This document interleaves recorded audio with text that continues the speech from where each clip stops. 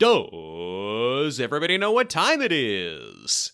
Time to wrap up for the day. I think we're making progress. I will see you next week.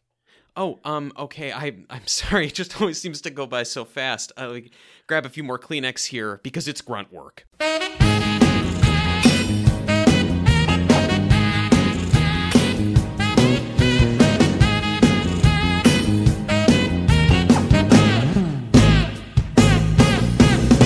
I dug my key into the side of his pretty little souped-up four-wheel drive, carved an owl into his leather seats. I took a Binford 6100 Slugger to both headlights, slashed a hole in all four tiles. Well, all four tires, actually, not all four tiles. Maybe next time he'll think before he listens to Grunt Work, the only podcast about the TV series Home Improvement that honors the vows of both marriage and doctor-patient confidentiality. I'm your host, Truman the Trust Man Caps, and with me as always is my co-host Landon, the Bloody Mary Man Solano. Landon, has there ever been good therapy on a TV show, ever once, in history? I felt like there were hints of it in an earlier season. Every once in a while, I mean, certainly the premise of Frasier is ridiculous, so let's not look at that too deeply. But every once in a while, they don't demonstrate it, but I feel like they speak of good therapy, at least between him and Niles. When you say the premise of Frasier is ridiculous, you mean the premise that women really want to fuck Kelsey Grammer, right? That's the thing that he fucks. Yeah. Yep. Yeah. I think that on Frasier they sometimes, in theory, talk about good psychological concepts, and there are fleeting moments where he is actually helping someone. But yeah, by and large, I don't think it's there. Sopranos. I mean, a lot of like the celebrity call-ins are pretty wackadoo people. Yes, yeah, and even there are some outright ethical concerns that he and Niles get into from time to time, and doctor-patient confidentiality comes up. I think Sopranos, you can make some arguments for Dr. Melfi. I know you've not seen it, but I think that.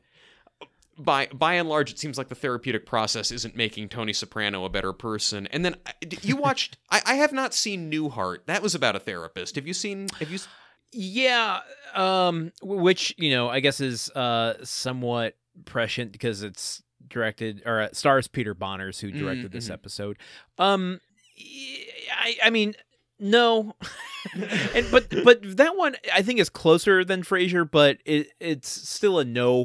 Mostly because our view of psychology, especially behavioral psychology, has changed so much since the 70s. So it just feels out of date in that regard. Yeah. And I guess you're kind of also up a creek whenever a therapist shows up on a TV show, because the whole concept of there being a person who people will confess just their deepest, darkest secrets to, and then that person holding on to that knowledge. As a TV writer, that is just too juicy of a character to not like. You can't just. I mean, I guess it's not interesting. I mean, it's too tempting of a plot line. It's like The One Ring. Like if you're a writer and one of your characters is a therapist, it's like, oh man, they're gonna learn secrets and have to try and keep the secret, and they'll fail. And it, right. So I guess I understand why, but it's still always a little disheartening when you get an episode like this one, which it's true, and you're getting a little into my personal reflection. So, but before we get there, I do have a preamble thing that I want to bring up. Well, yeah. Wait, is it house related? Wait, it's what? Not. What did water do to you this time? Too much of it? Too little of it? There's been no more puddle incidents. Oh, thank God. That's congratulations. We're all very proud of you. I had a very bizarre experience recently. I went to a craft fair. That doesn't sound bizarre based on your recent life trajectory. I went to a craft fair, and I was shocked. Mm-hmm. It was the first craft fair that I've been to since moving to Wisconsin. When you say, you mean like craftsmen, like tools and stuff, or like no, like crafts? Like arts and crafts, okay. Baskets and hand printed totes, and hand ceramics and jellies and candles and that stuff. Yeah, you had me at jellies. Yeah, go on. So, I went to this craft fair and I was kind of shocked. Yeah. The reality that Home Improvement has in the looks that other men gave me. Okay, wait. So the reality that, multiple questions. Home Improvement, you mean with a capital H and I, or the institution of Home Improvement? Okay. And how Home Improvement, the TV show, depicts the disdain or the just general feeling that men have being dragged to something they don't want to go to. I thought that was such a relic of the 90s, and that even if it were true to some degree, it would be a lot of passive aggressiveness to their significant other, not the pleading, sympathetic looks that they give each other. So you were getting like you were getting dudes being like, "Hey man, I get it, right? Yeah, we're both in this together." Wow, you were just being this offered kind of sad sap walking a few steps behind their significant other, just sharing a look at me like, "Can you believe we're stuck in this shit?" Oh man, we'd both rather be at the game. Am I right, bud? You're kind of being offered membership in a club that you don't want to be in. That's I know. That's an interesting, I know every look that I didn't know how to respond to the looks, because I'm just like, I don't know what to tell you, dude. I fucking love these trinkets. So yeah, like you should have tried to sell them on trinkets. You should have tried to get them on board. Like go up to them and be like, "Hey man, you know it's almost as good as Call of Duty Modern Warfare 2 that you would have been playing right now. Is there's this jelly at stall 23. It's fig jam, and you get a taste of that, and that's like a kill streak right there. You got to go try it out. you could be part of the solution. Work them from the inside, like The Departed." I'm gonna have to internalize that and take it to the next one that I go to. I think there's something there. There needs to be an access point. Give these people a way to contextualize the surroundings that they're in. Like if these dudes would embroider how they're feeling about being here, if they would channel it into embroidery, they could then come to these things, sell the embroideries like that like they're all having big feelings and are in need of a community to talk about it, and instead of a mournful look, why not make a tote bag out of what you're grappling with. Did you get anything good at the craft fair? I did not. I mentioned recently I had to buy a furnace, so my spending is on lockdown for the rest of the year. Your scented candle budget has been sharply reduced. It's practically eliminated. I don't feel like I've ever been in a situation where like I have felt there's some sort of dude kinship that I am trying to be offered. Like I've never been in a place where other guys are looking at me and going like, "Hey, one of us, am I right?" Like I don't know. I guess it must be that dire of circumstances at the craft fair though for dudes. I mean, yeah, because there's like there were two kinds of guys there. They're the ones that, well, actually three kinds. Oh, they're the kind that silently follow behind their significant other a few steps and just kind of like shoulders drooped. Are they completely upset that they're there? Are they texting while they're doing this? No, wow. Hands in pockets usually. Oh my God. It depends on the person, but some of them might get enlisted to carry a purse or a shopping bag. Oh wow, this is really like just the what you see on commercials and stuff. Where it's like, drag your man to K Jewelers and he has to hold your purse while you look for. Oh wow, I'm just surprised to see it in the wild. There's another type of personality. There's the and these are a little more rare, I'm not going to lie, but I did see at least two of them where it's still the guy taking charge of the situation and coming up with a game plan of, okay, I think you need to hit this side first because there's less people over here and you're going to be able to work your way across, like really taking logistics to the whole thing. Okay, but I have to say respect. Like, either that guy wants to be there, or even if he doesn't want to be there, he's still, like, trying to be a helper and being involved in the day. Good for him, It was a little less, I don't know. To me, it was a little less being a helper and more like, you got to do it this way so that we can get out of here faster. Oh, okay. My hat goes back on, and, yes, and it's not getting tipped. And then there's the, like, completely disengaged guys who, like, the second they spot a chair. They're like, I will sit here and wait for you until you're done. Oh man, I've felt that though. As a kid, especially when my parents and I would go to art museums, I was like, okay, where's the bench in this room? And I didn't have a phone, so it's just like I need a bench where I can sit and think about playing video games because that's all I've got. Wow. So the best type of guy is the one who is silently following and with his hands in his pockets, holding a purse. He is being a helper. That's on the far end of the spectrum, though. I mean, like, have a little bit of self-respect. Like, what I don't understand is why can't you drum up for 1/2 hour of your day an interest in something beyond what you're normally interested in? Mm-hmm. And ask a question of like, if someone, if the person you're with express interest in a particular mug, it's just like, oh, interesting. What caught your eye about that one? Mm-hmm. Yeah. Yeah. Like, why do you have to be any of those three? I am flashing back to I guess it was 2 days ago when my girlfriend and I went to Costco, and she was browsing through some like ladies' sweatshirts, and I was standing there being bored, and I am now thinking, yeah, why didn't you do those things, Truman? Why didn't you like ask her questions about, like, you could have at least been you were out having a perfectly nice day eating samples and hanging at Costco. Why didn't you go the extra mile? Well, I mean, like, you don't need to solve something for the other person. You don't need to be, a ball and chain that they're dragging around because, like, then there's a sort of sense of guilt, or they might feel like they have to hurry up. Like, yeah, just true. I'm not putting that on you. I'm putting it on the types of people I saw at this craft fair. But well, no, and I'm having this revelation on air because I want to show that this grunt work is not just a show where Landon and I talk shit about other men and feel superior. This is also a show where occasionally we reflect on our own behavior and think about how we can be better, specifically when it pertains to being bored in a public place. Yes. I'm glad we had this little talk. I feel like I've grown as a person. I have one more thing. Yeah. It's a grunt work specific thing. Good.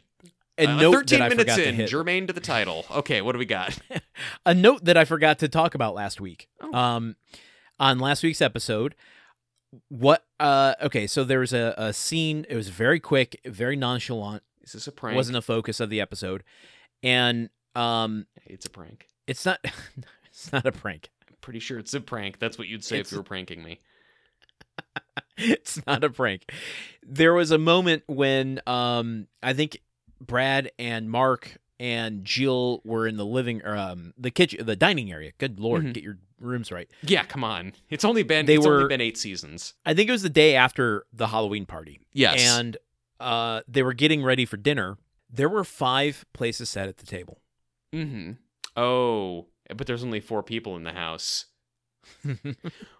They still set one in memory of Randy. No, Landon, I don't. Okay, actually, I'm sorry. I have multiple compounding regrets. One of them is that I have to correct you from this beautiful impression you have. Another one is that I apparently remember this much granular detail about last week's episode, which does not deserve the brain space. They had said in that scene that Wilson was going to be joining them for dinner. He's half an hour late for dinner. That is what arouses their... I know, I'm sorry. I'm sorry. I hate to do this, and I furthermore hate that I am capable of doing this because I internalized this fact.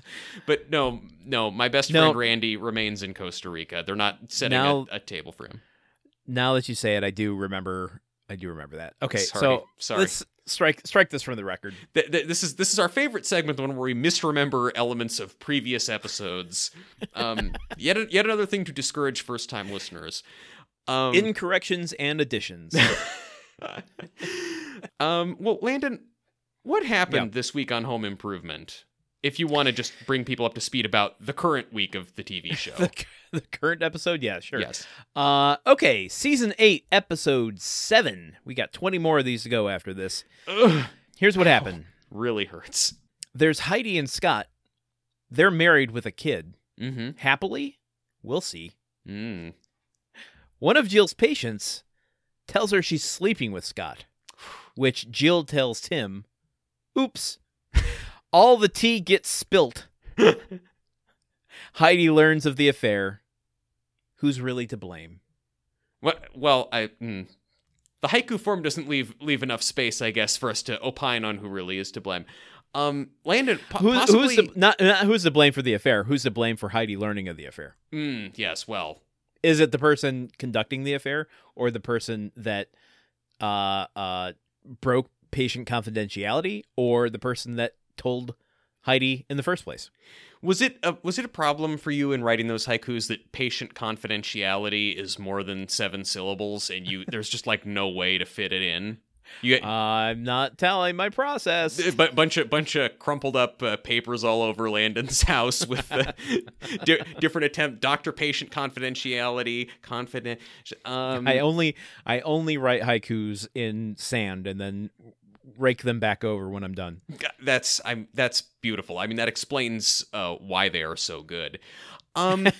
Yeah, but that's what happened this week. I would ask you what you thought, but first I want to ask for some technical specifications about this episode. Well, I'll tell you the technical specifications after this episode after you guess that title. Oh, right, of course. Well, every time I try to outsmart the system, I still can't do it. All right, 3 options for what this title could be. And will any of them be funnier than my inability to memorize our schedule after 5 years? No, probably not. First, Therapist. P-I-S-S-E-D. Okay, yeah, I like that. Yeah, because I think that's relevant to what happens. A+ title. This next one, maybe not as high rated. Confidentiality. I recognize that Al is not really at all in this episode, aside from a Tool Time segment, but not all the taglines that you write are going to be great, but you want to fill out that list so your boss thinks that you worked a full day. All right. Next. Not so great, Scott. Ding, ding, ding, ding, ding, ding, ding, ding, ding. Wait, really? Yes. No, this is a prank. No, I'm not pranking you. 100%. It's not so great, Scott. Are you sure this isn't a prank? I want to start up the DVD and actually look at the title this time. I mean, you could just go on IMDb or Wikipedia. Guys, listen to the sound of my keyboard. It's actually not so great, Scott. Jesus Christ. What the hell? Oh my God. What the fuck? I had just a gut instinct that you were going to get this one. I knew it. It felt like a Truman title. The second I saw it, I'm like, it's in his wheelhouse. Oh my God. I felt it in my bones. Anything's possible. Anything's possible. This is, I think, the cleanest guess that title we've ever done. Oh my God. That is that really, I now know why I guess. That is such a good feeling.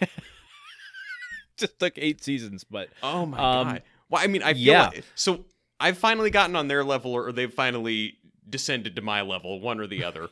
Either way. Not So Great Scott aired on November 3rd, 1998, directed by Peter Bonners and written by Laurie Gelman. Beyond the elation you're currently feeling, how did you feel about this episode? I felt gross. I felt gross as hell watching this episode. Didn't like it. Did not enjoy. The crux of it for me, and I may be eating your lunch a little bit when I say this, is that Heidi already gets so little to do on this show, but then when she is featured in an episode, it's an episode where she's publicly humiliated because 3 different people violate her trust. Yeah. It's not awesome. No. It's also vexing to me because this episode, I've been saying vexed a lot, but I think it's better than lament. This episode, there's less letters. Well, that's true. For the people who do the transcripts, and it's a higher Scrabble score. Actually, also true. So for the Gruntwork Scrabble edition, there's going to be massive point inflation. Jill seems to understand and the episode seems to understand the gravity of what Jill has done, kind of disclosing confidential information from a therapy session and having it completely blow up some people's lives. But then the show is not interested in, the show acknowledges how bad it is, but then kind of just laughs it off and hand waves it away. And it's interesting, after so many years of seeing Tim do horrible stuff and get away with it with no consequences, maybe the first time we've really seen that happen for Jill, where she does something objectively egregiously terrible and is forgiven. Just, it's not an issue. Refreshing. I want change. to hear more about yours, but that dovetails into a Yeah. note of mine, a reflection of mine, which is that the writing this season just feels sloppy to me, Mhm. and at episode 7 feel like it's worth calling it, like it's maybe it'll get better, but the problem I have with this episode, I've had with previous episodes, which is like they don't know what the conflict is that needs to get resolved. Mhm. Is it the patient confidentiality breach? Is Yeah. it Heidi and Scott, or Scott having an affair and Heidi having to come to terms with that? Is it Tim telling Heidi after Jill has breached the patient confidentiality? And because of that, it just doesn't wrap up any of them satisfactorily. Yeah. It seems like there are again a bunch of things in here that could make for a compelling and interesting episode, but it seems like the real driving force for them choosing this subject to make an episode about was them wanting to make jokes about sex. That's pretty much it. Like there are a lot of innuendos and crude jokes about parking the Chevy in someone else's garage and stuff in the cannoli. There's just more. Yeah, that is the thing that they wanted to do the most, I think. My other reflection Yeah. is, it goes without saying, I don't need to make a big deal about this. You don't have to be crazy or have life-altering circumstances to go to therapy. It's very Like, true. It's Very true.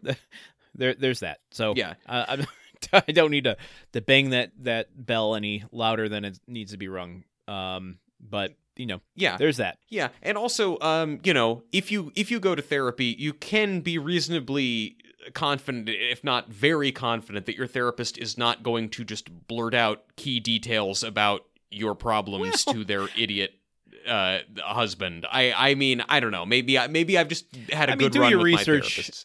I had a therapist that tried to hook me up with another one of her patients by showing me her patient's profile on Facebook. So, just do your research. Yeah, actually, yeah. The majority of your experiences aren't going to be that, but I'm not going to say that those people don't exist. Yeah, okay. I guess that's true. There's a lot of assholes out there, but just don't let this episode be the thing that keeps you from going to therapy. Yeah. Do you just want to crack it Well, open? I want to. No, I don't. I want to propose one thing for you since we're in the final season. Okay. I think I don't know if you want to do this over the rest of the season or just do it in the super spectacular, but I had an idea. Yeah. And I think you had mentioned it recently. I wish I could remember exactly your phrasing because it was brilliant. It was like, this show over any other show is wildly inconsistent. Yes. Yes. One of the most inconsistent TV shows ever. I think we should put it upon our shoulders to put together the perfect home improvement series. Mm-hmm. So going through and just cutting out all the fat so that by the time we're done here, we have just the best example of what home improvement can be. The best season of Home Improvement. Like one series. good season. Yeah, but we can pick from every season that there is. Yeah, but like one season's just worth a of playlist. good. Let's put together the all-time great home improvement playlist. Mm-hmm. Yeah, I like that. It means I can't say that I would go back and necessarily rewatch a whole. Well, I mean, I guess I'll rewatch the good ones. Yeah, but the idea is that anyone who wanted to watch Home Improvement but not have to be bogged down by basically any episode dealing with therapy, can actually walk away with a really good experience with the show. Because I think it's there, but I just hate having to trudge through this stuff. I know. I think that's a great idea, and that in fact could be the most valuable public service that this podcast does, is just giving you the home improvement episodes to watch.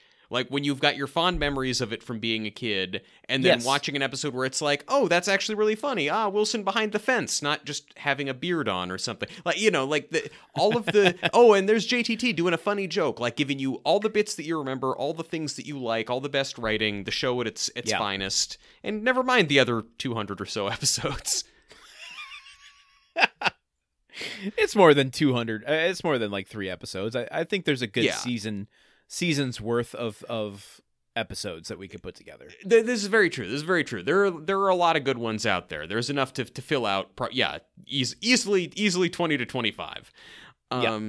Yeah, which in its way is also damning the show with faint praise, and that's not something that I'm trying to do. Yeah, no, I think we should do that, but this episode would not be on that list. Agreed. But what do you say? Let's go eat some Italian food instead of doing the deep dive. Look, that's my eating Italian food is my substitute for just about any task I don't want to do. That's amore. So we start at Tool Time on location, where yes, once again on location. Tim and Al and Heidi are building a wine cellar for a rich lady named Marcy Miller, and then because they forget to reinforce the floor, a big rack full of expensive wine falls through the floor. Hate when that happens. Just really I mean, you'd think also wine cellars are typically in a basement, so there's not like anything below that. So right. It's very heavy wine, I guess. Yeah, I mean, you summed it up perfectly. We're in a Tool Time on location scene episode sequence that is just like a montage of different things they're doing throughout the house. They are doing moisture control. Yep. Yeah, that was relevant. You're at they're okay. Oh, they're doing the humidifier to keep it at a brisk 65% humidity. Mm-hmm. Doing all these little things, and we get the like mini transitions between scenes. Yes.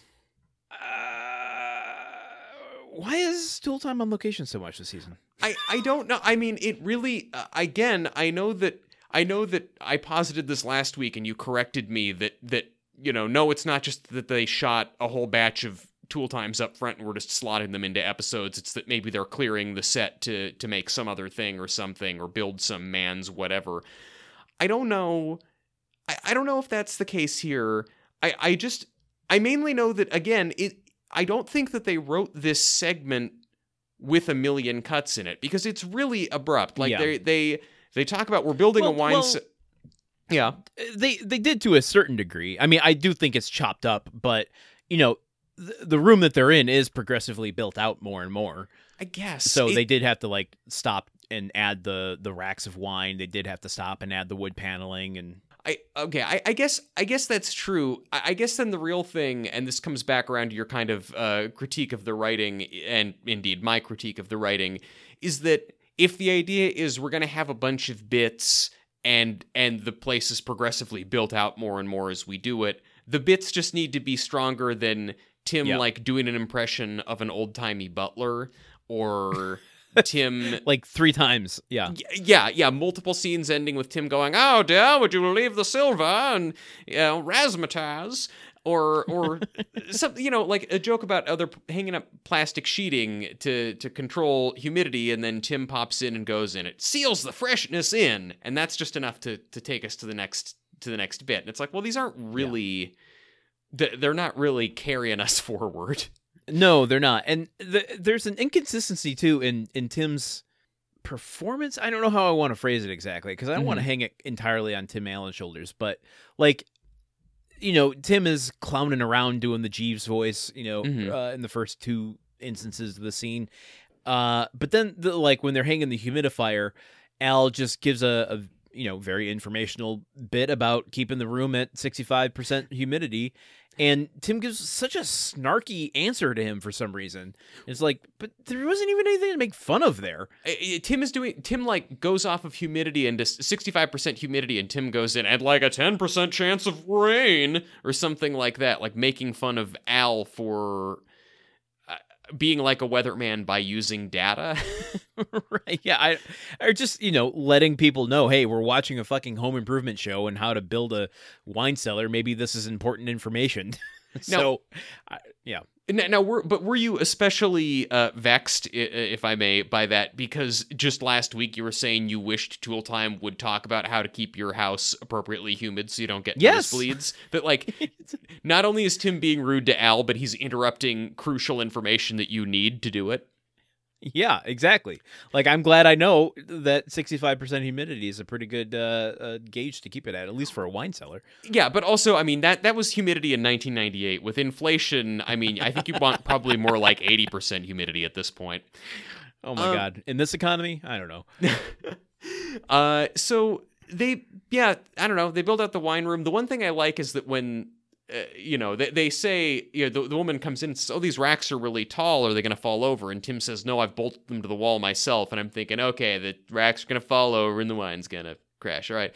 And the fact that then they talk about how they've weighted the bottom of this rack in the center. And then there's wait, you reinforced the floor, right? I didn't reinforce the floor. Did you reinforce the floor? And it falls through.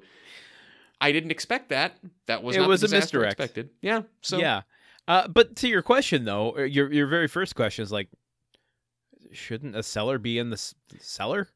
Yeah, unless this lady's so rich that she has a secondary cellar, like a cellar for her cellar. Should we talk a little bit about the fact that the whole concept of this is based on the idea that, hey, it's 1998, and one of the new hobbies that that's sweeping the nation is wine collecting. Yeah, that was weird. That's how Al introduces it, as though we need an introduction to the concept of having wine in your house. I don't know. This is another thing. Like, what was that a trend? Was that like swing dancing, where people in the 90s just started? I thought people always had wine. I mean, I don't think it was. People have always had wine, but I do think it was a thing, just not to the extent that they're making it out to be here, or at least, I don't know. Maybe the writers are so out of touch, and they're like, oh yeah, we've been doing this show for 8 seasons now. I've got money in the bank. All of my rich friends are collecting wine, so clearly that's a thing. I don't want to put that on them, but good point though. Good point. I mean, probably the writers for this went to enough wine and cheese parties in Brentwood that this just kind of was like, yeah, this does seem relevant. I don't know, but at the same time though, I do think that there is something to it, because I do think around this time I remember seeing or hearing more discussions about wine, seeing people have them around more. Yeah. Like, as I think further back into my childhood, it's like I really only saw alcohol come out, like champagne, white wine, even red wine come out on like New Year's Eve, Christmas Eve, Thanksgiving. It certainly wasn't hey, it's Sunday afternoon, let's break open the Pinot. You and I had different childhoods. Yes. Interesting information. Yeah, I mean, I guess maybe that's why I didn't notice that it suddenly became a craze at a certain point in time, because it was, that trend caught on a little earlier in some places. Well, so I don't know. Have you got more for this cold open? Because it has no bearing on the rest of the episode, let me tell you. I'll do a character actor corner at the very end, which will cover Marcy in. I will say, just one of the weirder. She almost is like smitten with Tim for half a second. That took me by surprise. It's usually they're smitten with Al, but yeah, it's a weird turnaround. The fact that but it seems only like it's because she was written specifically to find Tim's jokes amusing. So maybe just anyone laughing that hard at jokes that bad is going to seem like they're flirting. That's why I was hired. Yeah. Ooh. Wait. You mean for the podcast or for your current job? Oh, okay. For the podcast. The other thing worth mentioning, or just asking the question of like, I want my basement finished. How do I get Tool Time to come over to my place and do a project? Yeah. Well, I mean, like, who the fuck is Marcy? Why is she getting a fucking wine cellar built for her? Marcy already seems kind of rich, so even though all these jokes about how it's not just for rich snobs anymore, she has like an intercom in her house and a very rare bottle of wine. Yeah. Well, okay, so do the Taylors, but it doesn't always work, and her intercom seems to work. Yeah, that's right. Taylors have snakes in their intercom sometimes. Yeah, which is, that's not as bad as when the snakes are on a plane, but it's still worse than a snake in its normal environment. Yeah, well, and I guess also the fact that she has like a wine collection with like 700 bottles in it, which is a bit much, a bit excessive. All of those bottles shoot their corks out at the screen, and one hits us right smack in the center and cracks it, and it takes us to the theme song. Yes.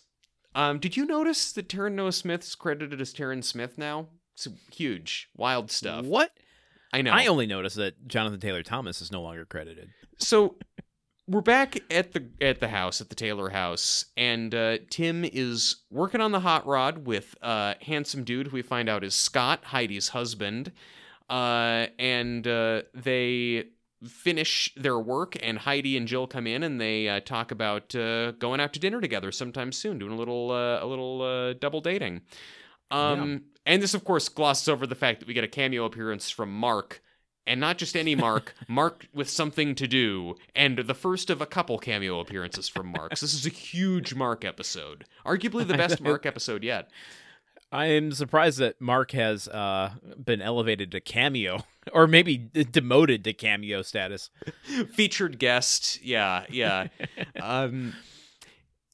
So yeah. Well, so what are Tim and Scott talking about here?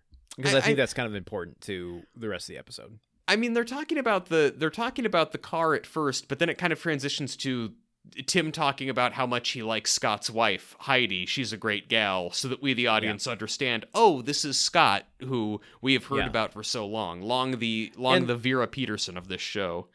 Well, I mean, Al's mom is the Vera Peterson of the show. Okay, true.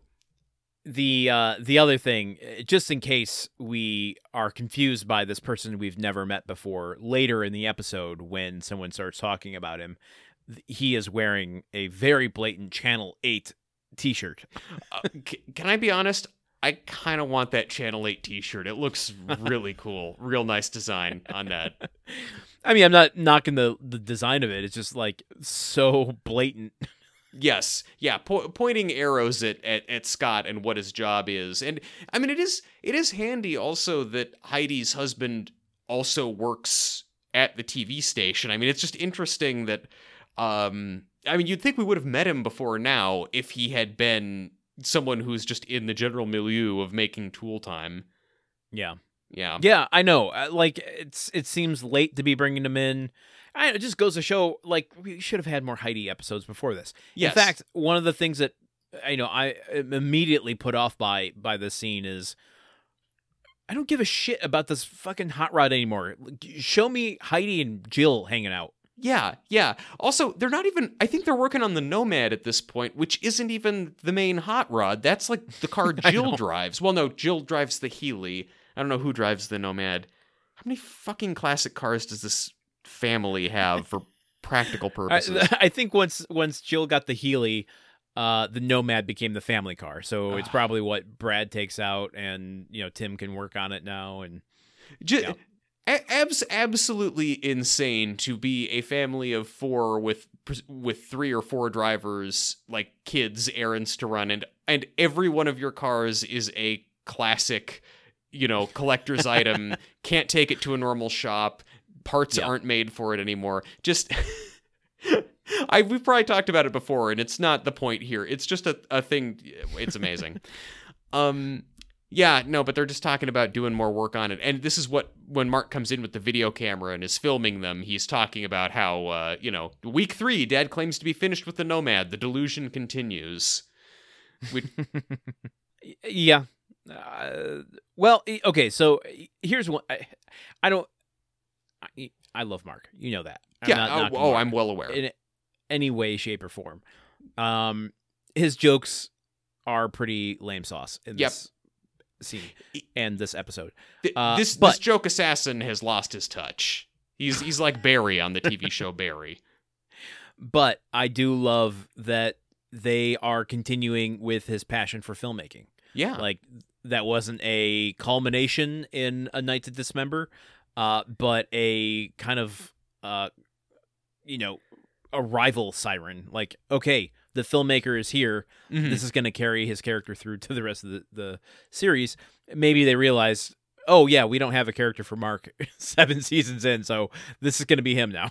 We tried having Goth be his character, and that didn't really work. So now we're going to carrying a camera around. And I mean, I appreciate also that it's kind of an artsy film camera. Like, it's got like an interchangeable lens and stuff on it. It's not just a little home movies camcorder, which makes it seem more serious too. Yeah, I mean, this is a little bit before when I went into film school, where we had the first generation of like mini DV cameras. Mhm. So I was looking at it going, oh man, what is that film on? It's probably like Super High 8 or something like that. But yeah, it was just, you're right. It isn't just your general VHS camcorder. Yeah, this ain't your daddy's amateur filmmaking. I have one note just from the background. Yeah. Michigan note. I was kind of, I don't know, this caught my eye, and it made me feel things that I don't know aren't particularly intense. But there's a shelf in the background where Tim has always had his license plate put up there. Yeah, and they added a license plate over the season to the what was unveiled, I think, right around this time in Michigan. What is now the pretty typical Sunset license plate design. Oh, so do you think that like the Michigan DMV just like sent the production or a new license plate to just maybe get the word out or something? Either that or it's from the Tim Allen personal collection. Well, yeah, actually, seems even more likely. Tim is the most detail oriented one on set. He wants all the license plates to match up. Well, I also we get a yeah. Well, okay, but like when Jill comes in, Jill and Heidi come in, and Heidi's trying to get Scott to leave so they can go have a romantic night together. They're saying, we should all go out to dinner together, and Tim and Scott are saying we should go see some pro wrestling instead. I was briefly very concerned that we might be watching an episode that we should have watched with the Tope Suicida guys, because if it's, if Tim watching pro wrestling, that is a whole episode right there. We're gonna hear grunting a lot in that episode if it ever were to happen. I guess it's worth pointing out what I thought was the best line of this episode, where Heidi and Jill come in and say, we were thinking about going to dinner, and Tim and Scott said, we were thinking about wrestling, and Jill goes, well, you'd never beat us. Yeah. It was really good. That is also my favorite line in the episode. I had to pause. I was laughing so hard at that one. Yeah. Okay. Yeah. We get a meal ticket, like a, what do you call those things? The pad that you write. It's the thing the waiter just require. I think maybe meal ticket is that. I'm so used to meal ticket being a euphemism for a good job or a lucrative situation that I never even thought of its origin. An order tab? I don't know. It's but it's all handwritten. It says "Welcome to Sorrentino's," so they're putting that thought into it. But it's written in like handwriting.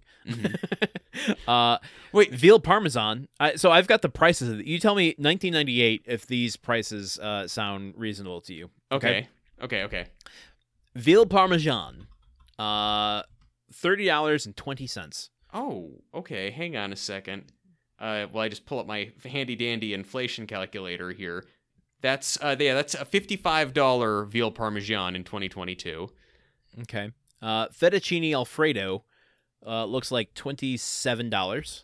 $27. All right, you were paying $50 almost just for a plate of creamy pasta. Yeah. Pasta. I think this is pasta. Pasta marinara. $22.90 or $22. $22. That's okay. That is $40.57 for basically a plate of noodles and red sauce. This is Why do they keep going to this restaurant? And Penny Arrabbiata, which they've spelled incorrectly. $29. Wow. The Italian police here. How many dollars? $29. Okay. Plus a single Bloody Mary for $7.50. Okay, so that's 50. It's the only thing that seems reasonable.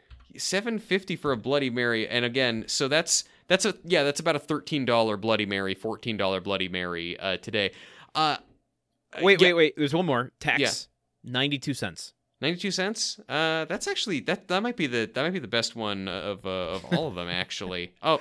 Yeah, well, no, 90. No, okay, well, I didn't run that right, so that looked like thought I moved the decimal point wrong. I don't know if that was great content necessarily, but I found it very interesting trying to figure out exactly how much shit cost at this place. Also, so it says on the ticket, handwritten, "Welcome to Mangiano's," or whatever. Sorrentino's, yeah. Welcome to so the waiter. Welcome to Sorrentino's Italian. So, but with the waiter hand wrote on his own meal ticket, "Welcome to Sorrentino's." Yes. So he would. Is that so he would remember to say it when he walked up to the table, or did someone say that to him and he thought it was their order, so he wrote it down by accident? Just maybe he was taking an order over the phone and the person was hemming and hawing and just he was doodling while he was waiting. And he doodled the words "Welcome to Sorrentino's," the least interesting thing a person could doodle. Well, I don't know. It's like if I have to say that when I first answer, I could see writing that down. But he didn't. But is it written with like a cool S for the Sorrentinos, and like are there like hearts dotting the? Has it been It's like a different? It's a different colored pen. It's Oh. in blue. The rest is in black. Okay. Have we ever gone this deep on a transition before? Because this one honestly is pretty meaty, and I think less vexing. We've than read the full episode. newspapers before. I guess that is true. Yeah. Has he made any notes about like the wreckage of a steamboat making its way downriver or something no, like that? not yet. Okay, we'll see good. if something else comes up in this. Well, episode. let's move to the wreckage of Heidi and Scott's marriage. Am I right? So, yeah, we're not quite there yet. We're in Jill's, I guess, student office where she's meeting with her first patient. yes, and she's talking to Wendy, who is a young lady who's in love with a married man who she works with. She mentions some facts about this guy, such as the fact that his name is Scott and he works at Channel 8. And Jill very quickly starts freaking out because she realizes that this Scott and Heidi's Scott, who works at Channel 8, are the same guy. She reveals that she and Scott slept together and that Scott got her an owl pin for her lapel. And I don't know in terms... I've never had an affair. I've never really done anything illicit. If I were to buy someone a sexy piece of jewelry to commemorate our hookup, I don't know that like an owl, a big gold owl pin that is very noticeable would be the first thing I'd get. But again, I haven't done this before, so... I mean, there's nothing wrong to me in and of the owl itself, but getting the owl for her and, spoiler alert, Heidi, both, that's the problem. That's some real weird shit right there, Scott. Scott should be the one in the therapist's chair. Well, no kidding. The therapist's couch, I mean. I'm not saying Scott should be a therapist. Quite the opposite, in fact. Well, in a twist here, Jill is sitting on the couch and Wendy is in the chair. Oh, wow. Well, I mean, can we get as much out of that as we can get out of the meal ticket, though? Like, how much do you think that chair cost in 1998? Well, okay, all right. You want to dive into the scene? Let's Yes. dive into the scene. Yes. I'm not a therapist, but I was trying to put myself in Wendy's shoes. If my therapist knew of the person I was talking about in that moment, would I want them to divulge that to me? I guess they couldn't because of, well, Scott's not her patient, so she couldn't. I don't know. Like, I'm wondering if Jill should have said something to Wendy and absconded from further conversation. I mean, probably the best thing for Jill to do is just say, yeah, to stop Wendy from talking and set her up with another therapist ASAP. I mean, Which maybe she does, but yeah. she doesn't stop Wendy from talking. She does it, and she also does that in the worst possible way, but we'll get to that in a sec. Yeah, I mean, I guess the other thing, though, is if she wants, if she just abruptly gets up and says, I can't listen to any more of this, and runs out of the room, or, like, stops Wendy from talking in any way, maybe she's thinking, oh, that's going to make Wendy even more anxious and feel even worse. So maybe she's trying to not exacerbate the situation or do no harm in the situation. See, this is where I think having this be more centered around Jill's problem of patient confidentiality would be more interesting because Yes. you could explore those things of her needing to go talk to, her, the professor that's overseeing her caseload and Yeah. like asking what I don't know how funny that is as a sitcom, but like at least it makes more logical sense and we can figure that stuff out. Yeah. As it happens, it's just like Wendy says this stuff, Jill Hims, kind of goes, but that Scott, and it ends pretty quickly. I don't know. It's just kind of a unaffecting scene. I agree. It is kind of funny when she's, stammering and hemming and hawing after Wendy has said all these details and said, "Oh, are you sure you meant Channel 8, the TV station, or maybe you meant like a bus station?" Because sometimes when people are under stress, they say the wrong thing. They say something they don't mean, and Wendy kind of looks at her and goes, "Are you under stress?" Which I thought was good. Yeah, I agree with your point though. Like, if the episode just focused on this being Jill dealing with this information, it would be really interesting. But I think that they kind of have to, because they have to make it all about Tim and they have to shoehorn Tim into this situation. Yeah. They write in the next scene, Jill doing something really bad that, like, they make Jill act in a way that Jill would not actually act in order to get Tim into the middle of this situation and make it worse for everyone. Yeah, it is another case of, like, just the fact that this, for some reason, 8 seasons in, still needs to center around Tim makes it for a weaker episode. Like, yeah. I can imagine a scenario. I was kind of picturing, like, well, what would Frasier's situation be like in this, with this sort of subject matter? And it's like, well, okay, let's set up her, college professor that oversees her stuff. His office is like right outside her office, and she's super nervous. Maybe this is her first ever client, and she's, like, kind of manic and bouncing around and like, oh God, I don't know if I can do it. And she goes in there and she, like, talks herself in. She's like, no, you're right, I got this.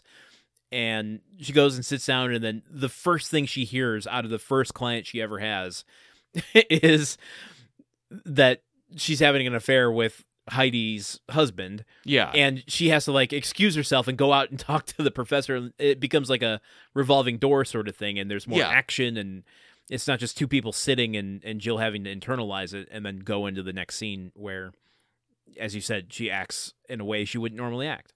It kind of hides her internal struggle from us, and it shows us that the result of that internal struggle is to do the thing she absolutely should not do, which is... And would not do. Yeah, and would not do. Do we want to just go to this next scene? Yeah, I do. Okay. Although we do get an claymation owl transition, which was adding... I want to just, like... I want to see the army of claymation figures that the animators have at this point. Because the owl breaks in through the outside window and smashes into the camera lens. Take us to the next scene. A lot of things smashing into the camera lens, and I know that happens a lot on Home Improvement, but in this episode specifically, like, we've already had corks, we've had an owl, like, it's just aggressive even for this show. But we're back at home. Jill's on the phone. What's she doing? So she's on the phone, calling her boss or leaving a voicemail or something, explaining that, oh, I've got a conflict of interest, I can't see Wendy anymore, she's having an affair with someone my husband works with. And Tim overhears this as he walks into the room, and Tim starts pressing her, trying to figure out who it could possibly be of her clients who work with him. Then finally he browbeats her to the point that she blurts out that that Scott is cheating on Heidi.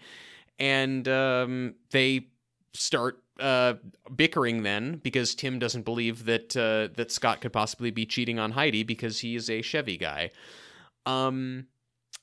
So just really bad. You shouldn't, when you're a therapist, you shouldn't. Let's trigger warning for our audience. This scene, this particular scene, if you don't like us, getting in the trenches here. Just go ahead and hit that 30-second skip ahead button. If you don't like the way that we are about things, now is as good a time as any to unsubscribe from this podcast. So let's start with the good thing. It's really good that Jill called her boss and said, this is a conflict of interest, I can't work with her anymore. Yeah.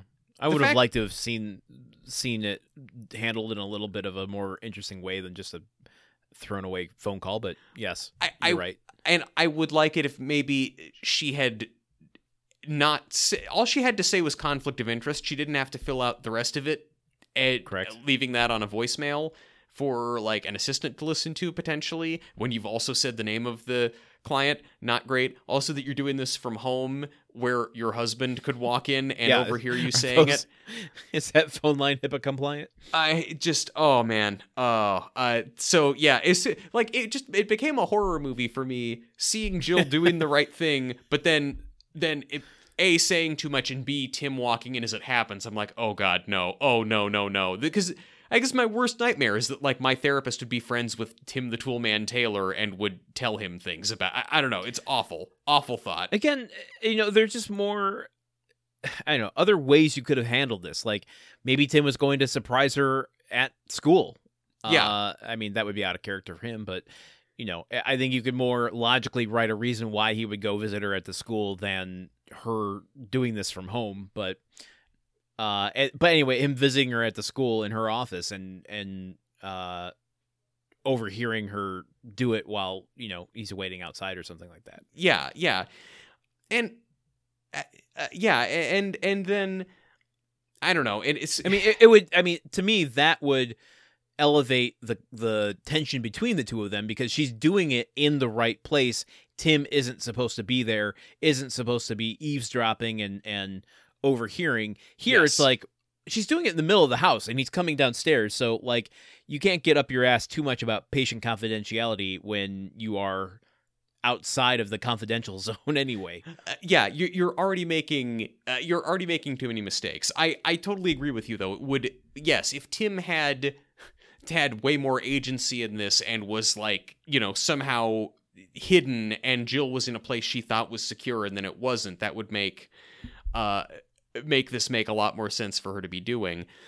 And then Tim browbeating her to try and get her to divulge who it is that on Tool Time that's having an affair is really gross, because it's just like, it's this just blatant disrespect for Jill's profession. She's telling you already knew this, of course, but she's telling you, no, I can't tell you doctor-patient confidentiality. This is also Tim who got so upset at the end of last season when Jill talked on TV a little bit about Tim's midlife crisis and other stuff that he does, and it's like, oh, you put my personal stuff out there in public for people, and my feelings are hurt by that. Yeah, and to add insult to the industry, to industry, yeah, I mean, Binford is a pretty insulting industry, especially to Randy. To add insult to injury when it comes to the browbeating is that the way he does it is trying to guess who it is, throws all these accusations out there and goes, I got it, Al's gay. Yes. Yeah, because he's got a tidy house and he loves his mom. I mean, now listen, truth be told, I don't want to listen anymore. Listen to me, a good dude from the current times.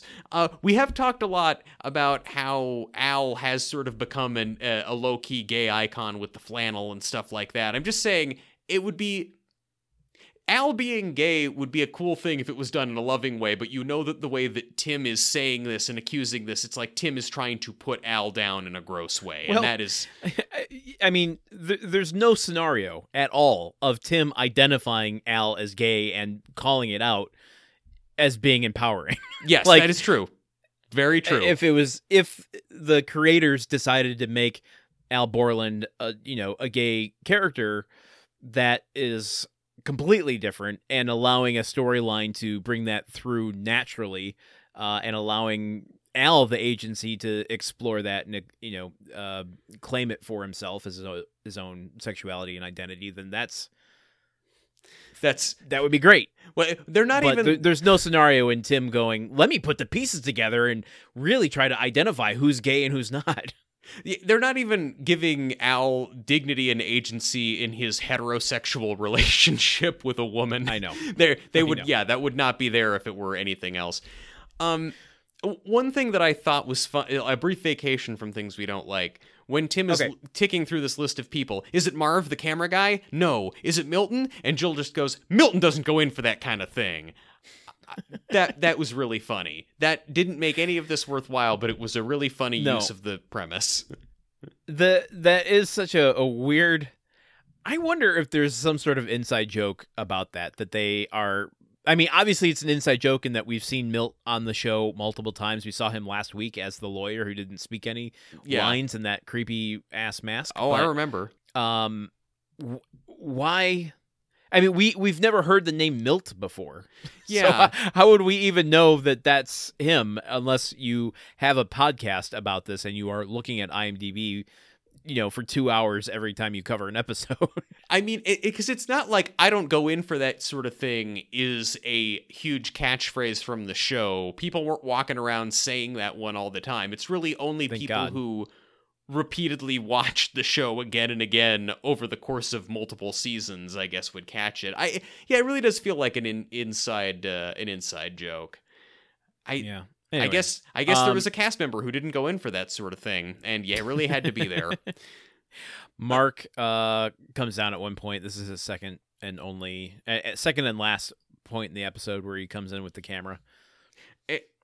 My anxiety gets even higher when it's like, okay, Jill has just blurted out to Tim that Scott is cheating on Heidi, and this is already horrible, and now there's a kid with a video camera recording their argument about it. Fortunately, he only comes in for a part where they're going back and forth like, yes you did, no you didn't, yes you did, no you didn't, or something like that. Yeah. But I mean, that you want to take the stakes to an even higher level, have it be on video.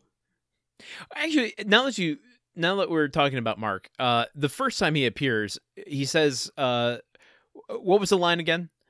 Let's see. The first time he appears, male delusion. Well, okay. He says that Tim is the delusion continues because Tim thinks that he's almost done with the Nomad, but then he later says when Tim suddenly gets obsessed with adding a blower to the Nomad, if you'd like to learn more about obsessive compulsive disorder, please consult your local library.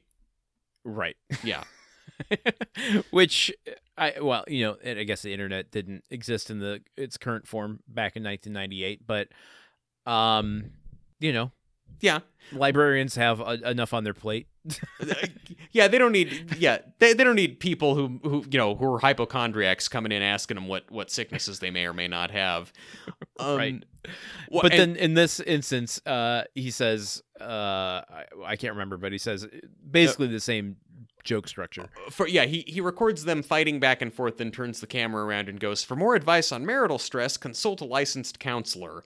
And it's like, oh, that's right, yeah. But this show's opinion seems to be that no, you shouldn't consult a licensed counselor because they're just going to put all your shit in the street with their idiot husband. One other bit that I don't fully understand about this scene is that Tim is desperate to know who it is. Jill then tells him, and then Tim is immediately defensive of Scott and saying, "Oh, Scott would never cheat on Heidi." He goes on a pretty gross rant about how women are always trying to make men look bad. Which, I mean, let's not even crack that. He says that he'd never do this. He's a Chevy guy, and Jill goes, "He's parking his Chevy in another garage," which gets a huge laugh. But it just there's this whole thing. Where Tim suddenly, even though he's desperate to know what Jill knows, and then she tells him, and then Tim doesn't believe it. But then the very next scene, then Tim does believe it. So Tim is this isn't even like a plot line of Tim trying to redeem Scott's good name. It's just Tim taking a contrarian position in the moment so that he and Jill can fight. Here's my controversial statement for this episode. Tim doesn't need to be in this episode. I think that's kind of the big learning we've had from the podcast is that most episodes don't need Tim in them. These are just not Tim-centric situations. Tim should be on the show as frequently as Dolores is on the show, and Dolores should be on the show way, way, way more than she currently is. Agreed. But you have Mark with a camera. Yeah. So you have a better premise for capturing something private and accidentally getting it out into the world? Yes. Yes. Mark finds this information out, and Jill has to talk to Mark and try to and then we get into Mark and what Mark thinks about things and Mark's opinions about this issue, and Mark. There's a learning, moment, teachable moment. Yeah. Yes. Again, it's the show where Tim dies in the first episode, and the rest of the series is about Jill raising 3 kids on her own with a little help from Alan Wilson and Heidi. It's called The Taylors. The Taylors, just yes, like much like the very dramatic version of the Brady Bunch, the Bradys, that JTT was briefly on as a child before Home Improvement. Yeah, Mrs. Taylor's Place, they'd call it. Yeah. All right, we get a scene slide transition wait. to. I'm sorry. One other thing. I'm sorry to keep us in this place. Scene. I know. All right. Part of Tim's reasoning for why this can't possibly be happening is when you work on a car with a guy, you get to know him, you know his secrets. So, okay, so obviously that's bullshit. But like, so an option for this to get out could have been Mark with the video camera. Another way for this to get out is Tim and Scott working on a car together, male bonding. Scott confesses that he did it, and then Tim has to grapple with that information. And then it's like, if you want to make this episode about Tim, fine, that's the way you do it. It is also centric to man shit working on cars. I'm making a lot of concessions to Home Improvement, letting them do things that I typically don't like. Well, but like, you're much kinder than I am trying to censor this around Jill's school. So I'm just saying, like, they could, like, if you want to do it about Tim, then it's Tim and Scott getting close in this way that dudes do, sharing intimate information in this way, and Tim having that, and then it can be that whole thing about, do I blurt it out or not, whatever. But then that's, the whole thing doesn't require us to compromise Jill's integrity as a psychologist. Yeah. And it also uses fewer sets, because you could do it in the garage. You could do the whole thing in like 2 sets. Why would you build a therapist's office set? I'm sorry. Let's move on. Please, yes. We go to the restaurant, and this says a lot about where this episode is, because we get one of my favorite recurring actors in it. Yep. Antonio the waiter, who in previous episodes of this show, previous seasons even, has come in and just demolished the set with his performance. Yes. Here he comes in to deliver really weak ass jokes. Yes.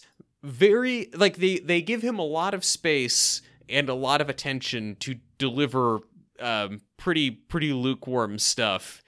Yeah. But what happens in the scene? Let's start with that. Okay. Okay. And one more time. Not Santorini's. Sorrentino's. I practice Santorini's. Sorrentino's. They are at Sorrentino's, and Antonio brings them their drinks, and as they're chatting, Scott mentions that he has to finish dinner quick so he can be back at work at 10 o'clock because he's going to be working late. They notice that Heidi is also wearing an owl pin that Scott gave her. Heidi gets up to go and call the babysitter, and while she's gone, Tim basically blurts out to Scott that he knows that he's cheating on Heidi, and then Scott immediately gives up all the details and spills the beans and confesses, and Heidi comes back and overhears all this, and all of their shit is out in the open, and even the waiter's getting involved. Yeah. Okay, I'm gonna give us a palate cleanser real quick. Okay, great. The amount of alcohol that's being served is impressive. Ridiculously good pour. Like, someone should call the Michigan Liquor Control Board, because that's over-serving. Like, the wine glasses are full almost to the brim. Yeah. There's like half an inch from the rim to the top of the drink. Tim is complaining later about how expensive the drinks were. Bro, you tip on top of that. Like, those are good drinks. You are getting 2 drinks per drink. Yeah. Also, who's ordering a Bloody Mary at night at an Italian restaurant? It looks like Heidi. But like, why? Like, why? That's not. I don't know. I've never once. I mean, like, that's like a brunch drink or a hangover drink. But I don't think I've ever seen. I've never liked Bloody Marys to begin with, so I don't know why you'd order it at any time. I too think that it is a disgusting drink, but having tried them, I know that that's not what I want to pair up with, like, some breadsticks and a pasta primavera. Like, what? Really? Yeah, like, she's having a Bloody Mary. Maybe she's also got the penny arrabbiata. Jesus Christ. So she's just like, I couldn't have spicy food for while I was pregnant, so I'm gonna go all out now. Granted, what, their kid's 2 years old, so maybe I don't know what the fuck I'm talking about. Yeah. And the worst part is that these, like, all this drama comes out at this dinner, and these drinks are never touched. And it's like, it would make more sense if they are getting hugely overserved and they get sloppy and then all this stuff comes out. But we're to believe that all of this comes out stone ass cold sober, which, I don't know. A lot of this episode would make more sense if everyone was just drunk the entire time. If Jill blurted, if Jill betrayed her professional integrity because she was drunk, fair. Also, I mean, that would change the flavor of most of these episodes, I think. Well, yeah, and also this same episode, Wilson is out back making that cider, that old timey moonshine type cider. Like, maybe they're all just wasted this episode, Landon. It's not a sloppy episode. It's actually, they did a pretty good job considering how drunk they were. They're hiding their alcoholism really well. Yes, they're not hiding their infidelity, but they are hiding their alcoholism. So okay, so we've cleansed our palates. What do you got, Landon? What are you feeling? I don't know. We've taken Tim to task pretty thoroughly, so like I don't know that I have much more to say about him blurting this out here, but there was a slight twist in the affair that I found kind of interesting, although now that I'm thinking on it, I don't know how true it is. It sounds like maybe he's just bullshitting her, but Scott says that it's over between him and Wendy, that it happened when they were on that break. And that, you know, like, that to me doesn't make it as egregious, but he's going to go work late tonight. She was wearing the owl pin the other day. She was telling Jill about the fair as if it's current. Yeah. So maybe he's bullshitting here, and Scott's a worse dude than he appears. He's not so great, I'll tell you that. It's like, yeah, it's weird that, I mean, it would make sense almost that, yeah, maybe he is still involved with Wendy, and even if he hasn't slept with her again, they've still got feelings or something going on. But if he's being that clandestine and putting one over on them, it's just weird that he confesses the second Tim challenges him on it. It's right. Like Tim, like once Heidi is gone, like Tim is just full on talking to Jill about how, like, I can't believe that Scott's cheating on Heidi or something. And then Scott hears this, wait, what did you say? And Tim just goes, yeah, nice owl. You get him for the gross. You get one for Wendy too, or you get him by the gross.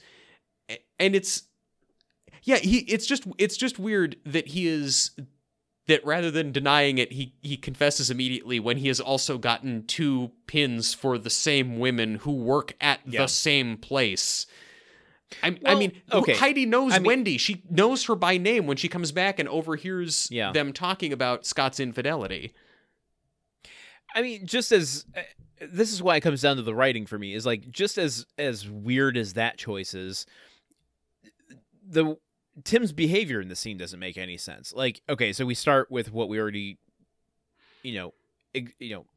explained with him blurting it out, and like, why would he do that? He was in denial. Now he's not. Now he's, like, just wildly inconsistent.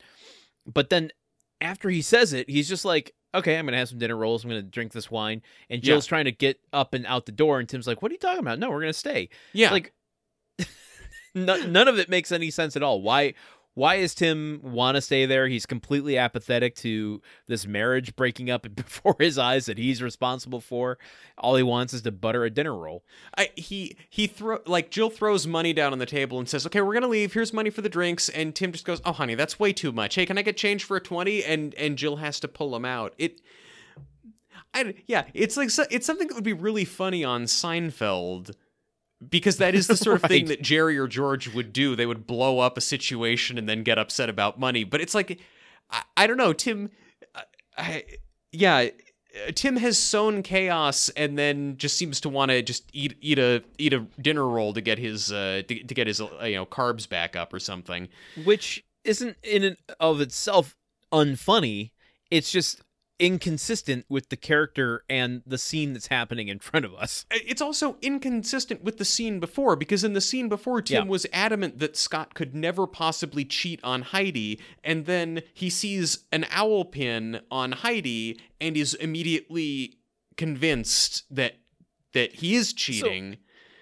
I mean, if this is the crux of it here, why isn't Tim going, yeah, okay, so we heard about this affair. Tell her it's not true. Yes. You know, or why isn't he looking at Heidi and seeing the owl pin and going, oh, fuck, it is true. You motherfucker, apologize to Heidi. Mm-hmm. Like, there's Tim is just a plot device in this episode, and it I don't know, hinges on him, but also puts him at the forefront, and it's I don't know, it's so weird. It just doesn't work. Yes. Yeah. Also, like, for something that is this juicy, the concept of Heidi finding out that her husband had an affair, it's like, so much happens so quickly, and so much happens off screen. Also, she comes back and overhears them talking about Wendy. Like she comes back to the table as they're going. Scott says, "Oh, you guys know about Wendy?" Heidi comes back to the table, overhears this. Wait, you mean Wendy Rogers? Scott, what's this about? And waiter, my guess is he's stuffing the cannoli, and the audience goes absolutely wild. We come back to Scott saying, it was months ago, we were separated, I was lonely, I was miserable. But so, like, that's it. It's just, she's heard the word Wendy, and that is the whole thing. There's no more game or fun to her.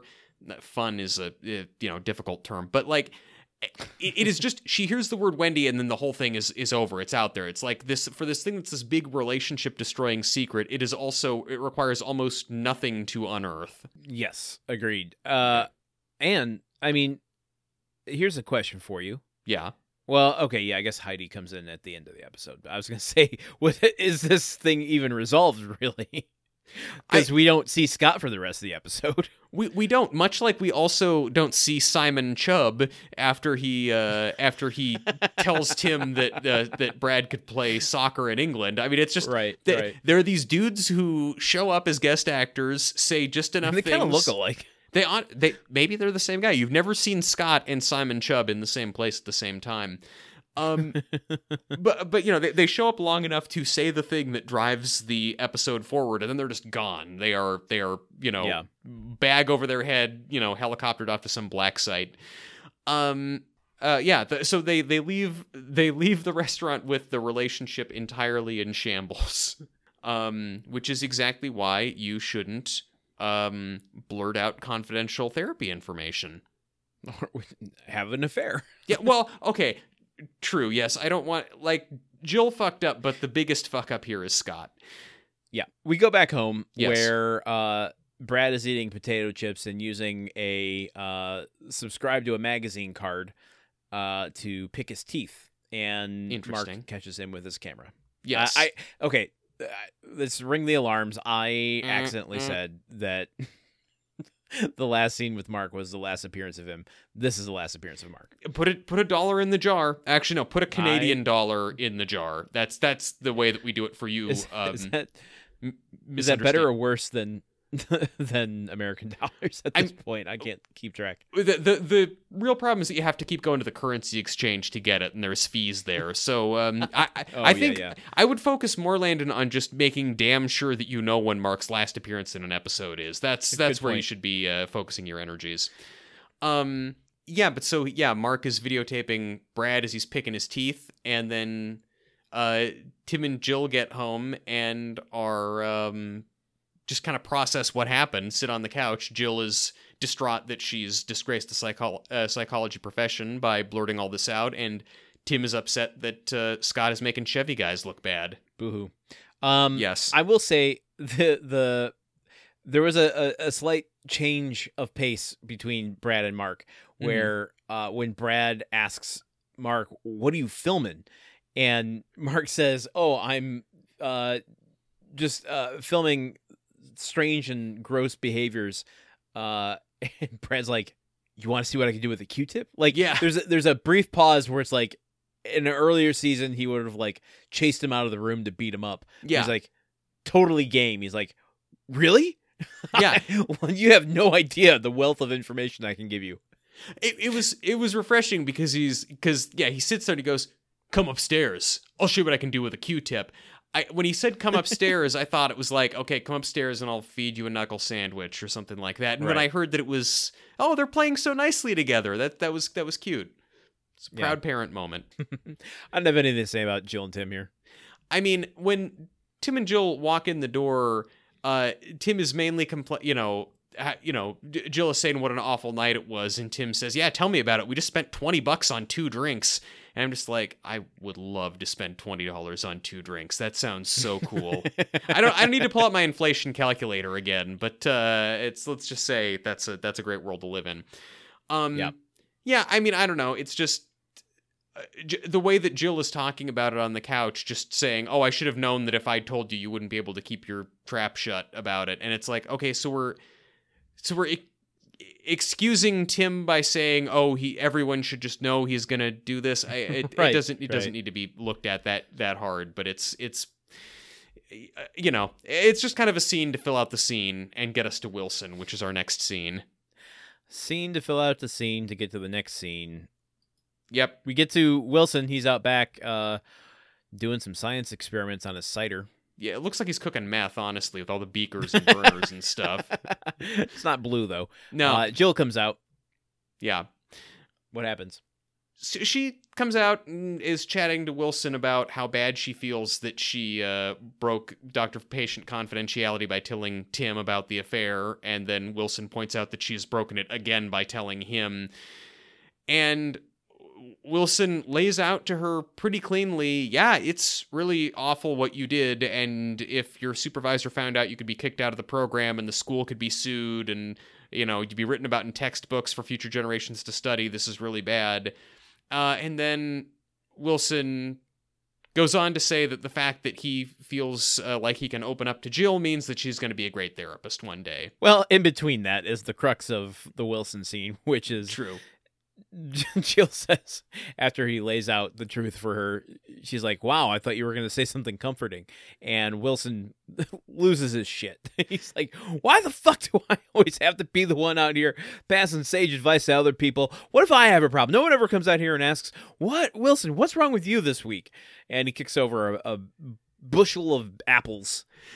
His aggravated line of, "Well, excuse me, why do I always have to be Santa's little helper?" is just like, this Wilson outburst is a great moment, and I wish it was in a better episode. And I want to just again salute Earl Hindman. Is it the first time this has happened? I feel like it happened before. I feel like I've seen this happen before, but it's still great. I still love. I mean, I don't know. I just like Wilson a lot, and I think Earl Hindman is always giving a great performance. But yeah, so he just has a little outburst, but then says to Jill, "Oh, well, I felt comfortable doing that around you and that's why you'll make a great therapist." And it's like, what? No. Like the whole scene, just like Wilson spells out exactly how grievous and bad this was, and then just tells Jill not to worry about it, basically. Well, okay. Here's my 2 cents to try to make that make sense. Okay, good. I'm really liking this idea that ever since Wilson had his one-man show, that he's been bitten by the acting bug. Mm-hmm. He was directing Randy's play. And last week we speculated maybe the people that were part of his prank were part of an acting troupe. Mm-hmm. Maybe this whole thing was a bit of improv. Wilson was like feeling out the moment and was like, okay, I've quoted, Socrates to, my head's turned blue. Let's try a different, track here. And when Jill says it, he goes off on this thing knowing that he's going to make a point about comforting her. But he allows himself a moment of improv to really let loose and feel the emotions of the moment. Okay. I guess that explains why after he tells Jill he thinks she's going to be a fine therapist, he yells blackout and runs across the stage. I guess... I don't know, but I mean, I guess maybe my issue is just I don't think that Jill really deserves comforting at this point. Like, Jill, the fact that you're doubting whether or not you deserve a psychologist's license is the right response to have, and I don't think I can tell you that you do, because you cracked under the most limited pressure there was. Right. Well, and I mean that's just evidence of a different episode, right? I mean, like we're 4 minutes from the end of the episode, not including the credits and the bloops and the logos. Yeah. So like that should have been, at minute 7, so that we can grapple with that for the rest of the episode, not, minute 18. Yes, or it should have not been in the episode, and Tim should have heard about this while working on the car. Yeah, all of the above. Yes, I'm really lobbying hard for my preferred storyline. A whole 30 or so years after this episode was made. Have you got more for this Wilson scene? I'm not gonna lie, I'd experiment with some of his apple ciders. Yeah, I mean, I'd try it at least. But I would have to. I'd want to see the apples he's putting into it, though, because it would it'd be a total Wilson move to do it with crab apples or like old rotten apples that he got because the people of this Himalayan nation use these things. I would want to make sure it's just regular apples, normal cider, not with LSD in it. I'd be willing to experiment with a Wilson cider. I'd let him take me down a trip. No, okay. Well, just be sure to write your name and address and everything on a piece of paper and put it in your pocket before you get started. We go to back inside the house. Yep. Brad is on the couch. Tim is getting some coffee. The phone rings and Brad answers it. Yep. And that's Scott on the phone, and Tim tells Brad to tell Scott that he's not there because he's not talking to Scott. And so Brad finds out that Scott has Lions tickets, and Brad makes plans to go to the Lions game with Scott, and then Heidi shows up, and Jill lets her in, and Heidi sits down on the couch and basically says, yeah, well, I'm really glad all this came out. We had a big fight about it, and we cried and looked at our relationship, and we're going to work through it, and Jill says that she thinks they're on the right track, and Heidi tells Tim that he can start hanging out with Scott again, and, yep. So it all just doesn't matter. It's all okay. We didn't need to do any of this. I mean, yeah, this isn't... I feel like people have taken us to task, and we've even taken ourselves to task in the past for, eschewing the very premise of a sitcom, which is to return to the status quo at the end of the episode. Yeah. But when you get to something like this, where it's like, oh, okay, so just... an affair can be, I mean, and I'm not saying an affair couldn't be talked through and you find a better way, but seeing none of that side of it is it just, all you get is he had an affair, Heidi got angry, they walked away, and Heidi came to her senses. Yes. That's not a good message to put out there. Yeah. I totally understand you've got to have a return to normalcy. I totally understand that this episode can't end with Heidi getting divorced. I understand that. It's just that the journey that we went on to get to this return to normalcy was so unsatisfying and weirdly compressed and following the wrong people who are the least interesting part of the story.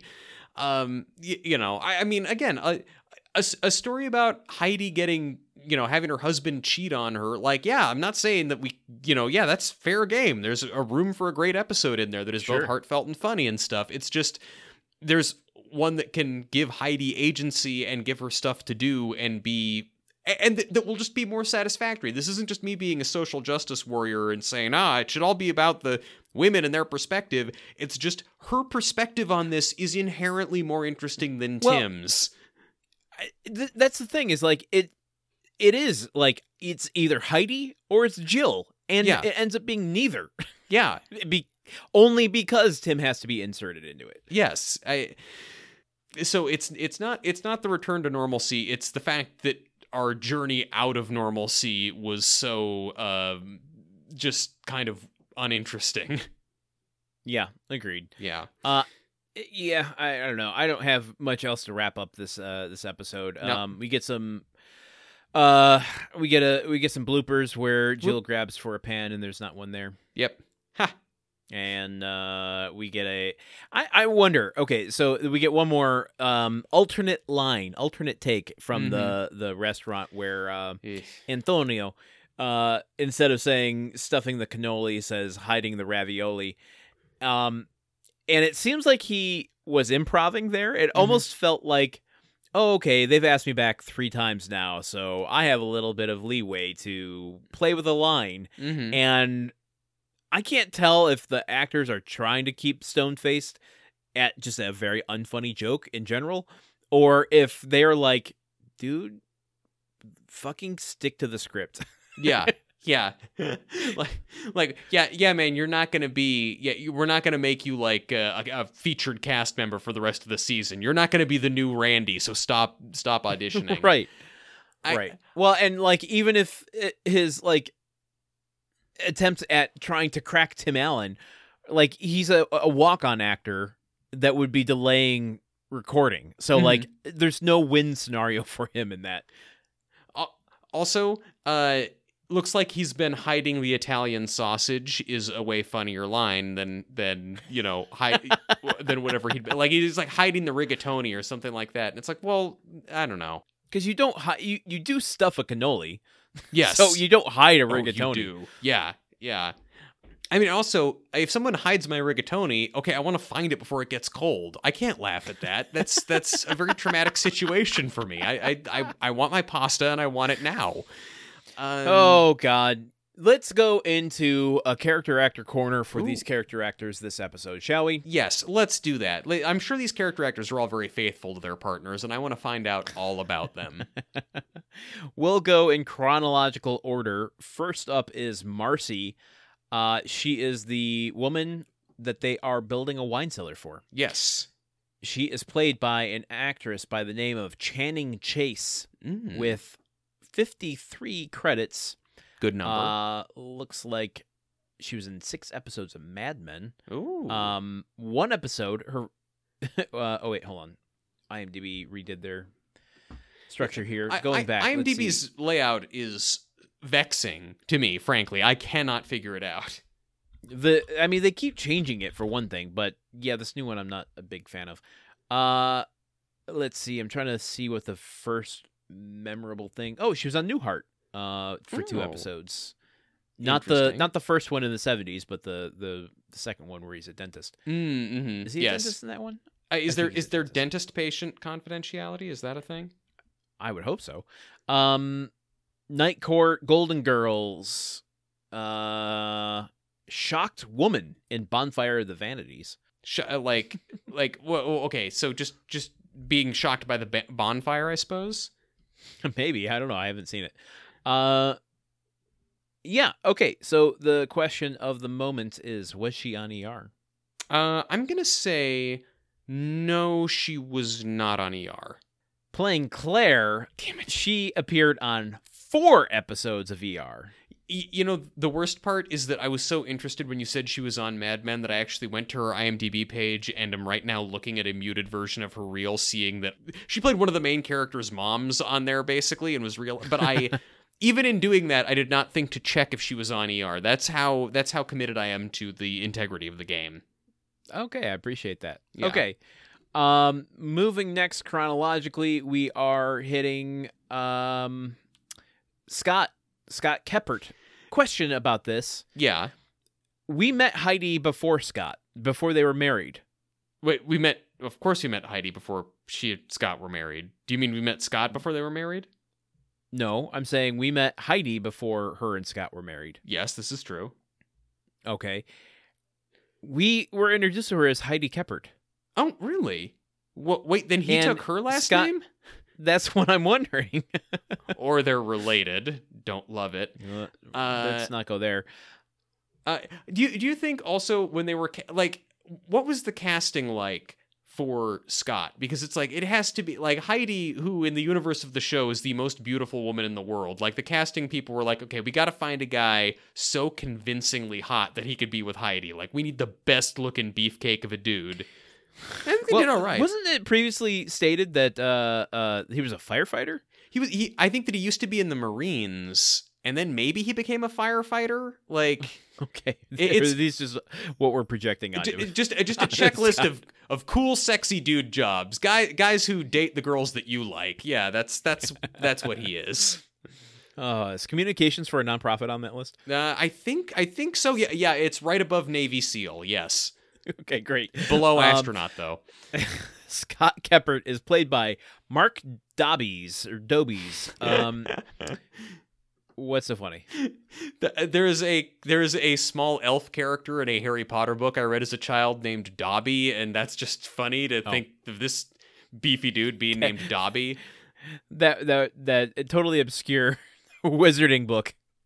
I wanted to underplay it because I don't want to give anyone the impression that I am a Harry Potter fan, because I am not. It's just that's one of the like 3 things that stuck in my head from those books was a little elf named Dobby, who I think was actually probably problematic in some way now that I think about it. Yeah, go on though, please. 22 credits. He has appeared on Nash Bridges. Everybody Loves Raymond. Just Shoot Me. Ooh, man. He starred on 1 episode of the short-lived TV series of The Net. Ooh. Wow, he's really, for a guy with 22 credits, he's really right in the neighborhood of an ER appearance, I have to say. He's really right in that 90s sweet spot. On Guiding Light, Ooh, he played in 14 episodes a character named Dr. Noah Chase. Was he on ER? I'm gonna say yes. He was on an episode of Law and Order Criminal Intense, but not ER. That is unfortunate. Well, I'm sure he was very good looking on that episode of Law and Order Criminal Intent, and he could have given George Clooney a run for his money, even though George Clooney was probably not on ER anymore in 1998. Okay, we're moving on to Wendy, who is played by Hilary Danner. Hilary Danner, she has 24 credits. Her first is Saved by the Bell, The College Years. Okay. Interesting. All right. College. Looking through some of her other Psychology stuff. College? She was on an episode of Columbo, one of the very late season Columbos from 2000. Okay. Yes, she was on an episode of NYPD Blue. Okay. Diagnosis Murder. All right. Was she on ER? Diagnosis, yes. Playing Tommy's mom. Yeah. In an episode in 1999. She was on an episode of ER. Congratulations, sir. Thank you. I feel 2 out of 3. Yeah, I feel okay. Well, was it 2 out of 3? No, I think it's 1 out of 3. I got the first lady 1 out wrong. of 3. Wow, man, you're lucky that I'm here keeping you honest. You know that I would never cheat on you, Landon, because I'll tell you even when you're giving me too high of a score.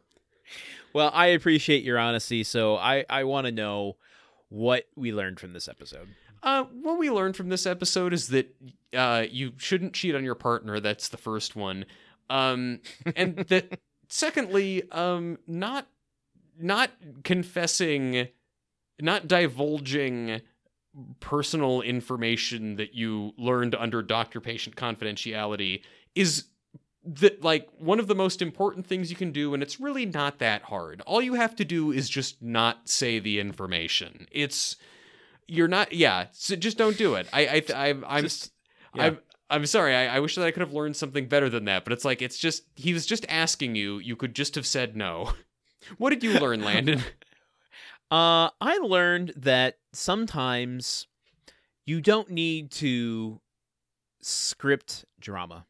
That you can look within your home for examples of conflict that can be recorded and demonstrated in documentary style to filmmaking projects. I'm sure that Mark is going to win an Academy Award whenever he gets all this footage edited. It'll his story. At least get him into film school. Yeah, true.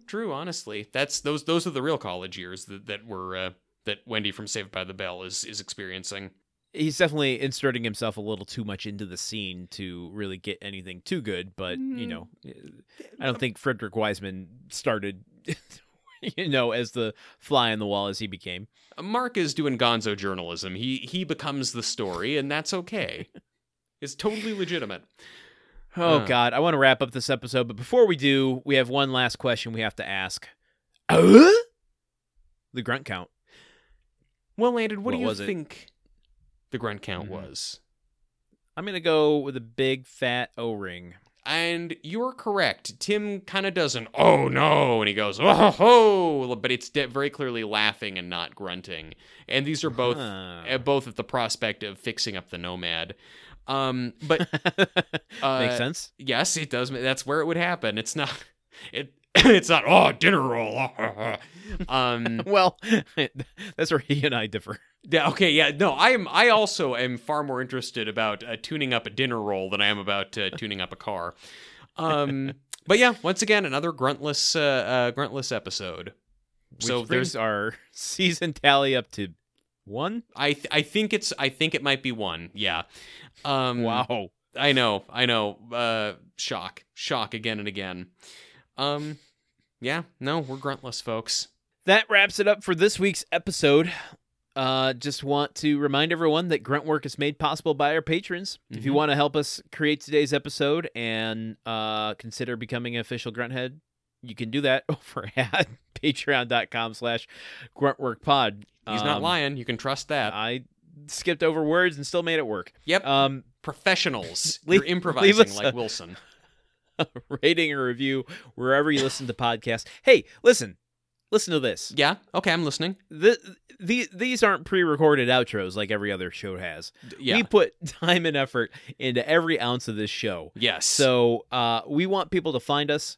If you're still listening, please, this is a beck and call to you. Please rate us on wherever you listen so that it gets other people to find the show. Yeah. It really raises our cred there. It goes a long way, so we really appreciate it. Otherwise, we would just pre-record these outros and save ourselves 10 minutes every week. We put all this time into recording these outros at the end of the episode when we are totally beat. The least you guys can do for your good friends Truman and Landon is go to a page and click on the old 5 stars. How hard is that? Seriously. Stop by to say hi to us on Twitter. Nope, on Instagram. Yep. Haha. There's the one. I'm gonna remove Twitter from my notes here. There you go. This is more of the work that we put in, guys. Come on, look at that. We're deleting stuff out of our scripts, live updates. Or visit our website at www.gruntworkpodcast.com. I'm saying that every week for real. It's not pre-recorded. It's not. I'm absconding from a www joke. I pre-recorded it in the 90s. Our website's great. Until next week, when we bring you episode 8, or will we? I've been Landon Solano. I've been Truman Caps. And remember, real-life therapists actually take doctor-patient confidentiality seriously, so please don't let anything you've seen on a sitcom stop you from seeking out mental health care.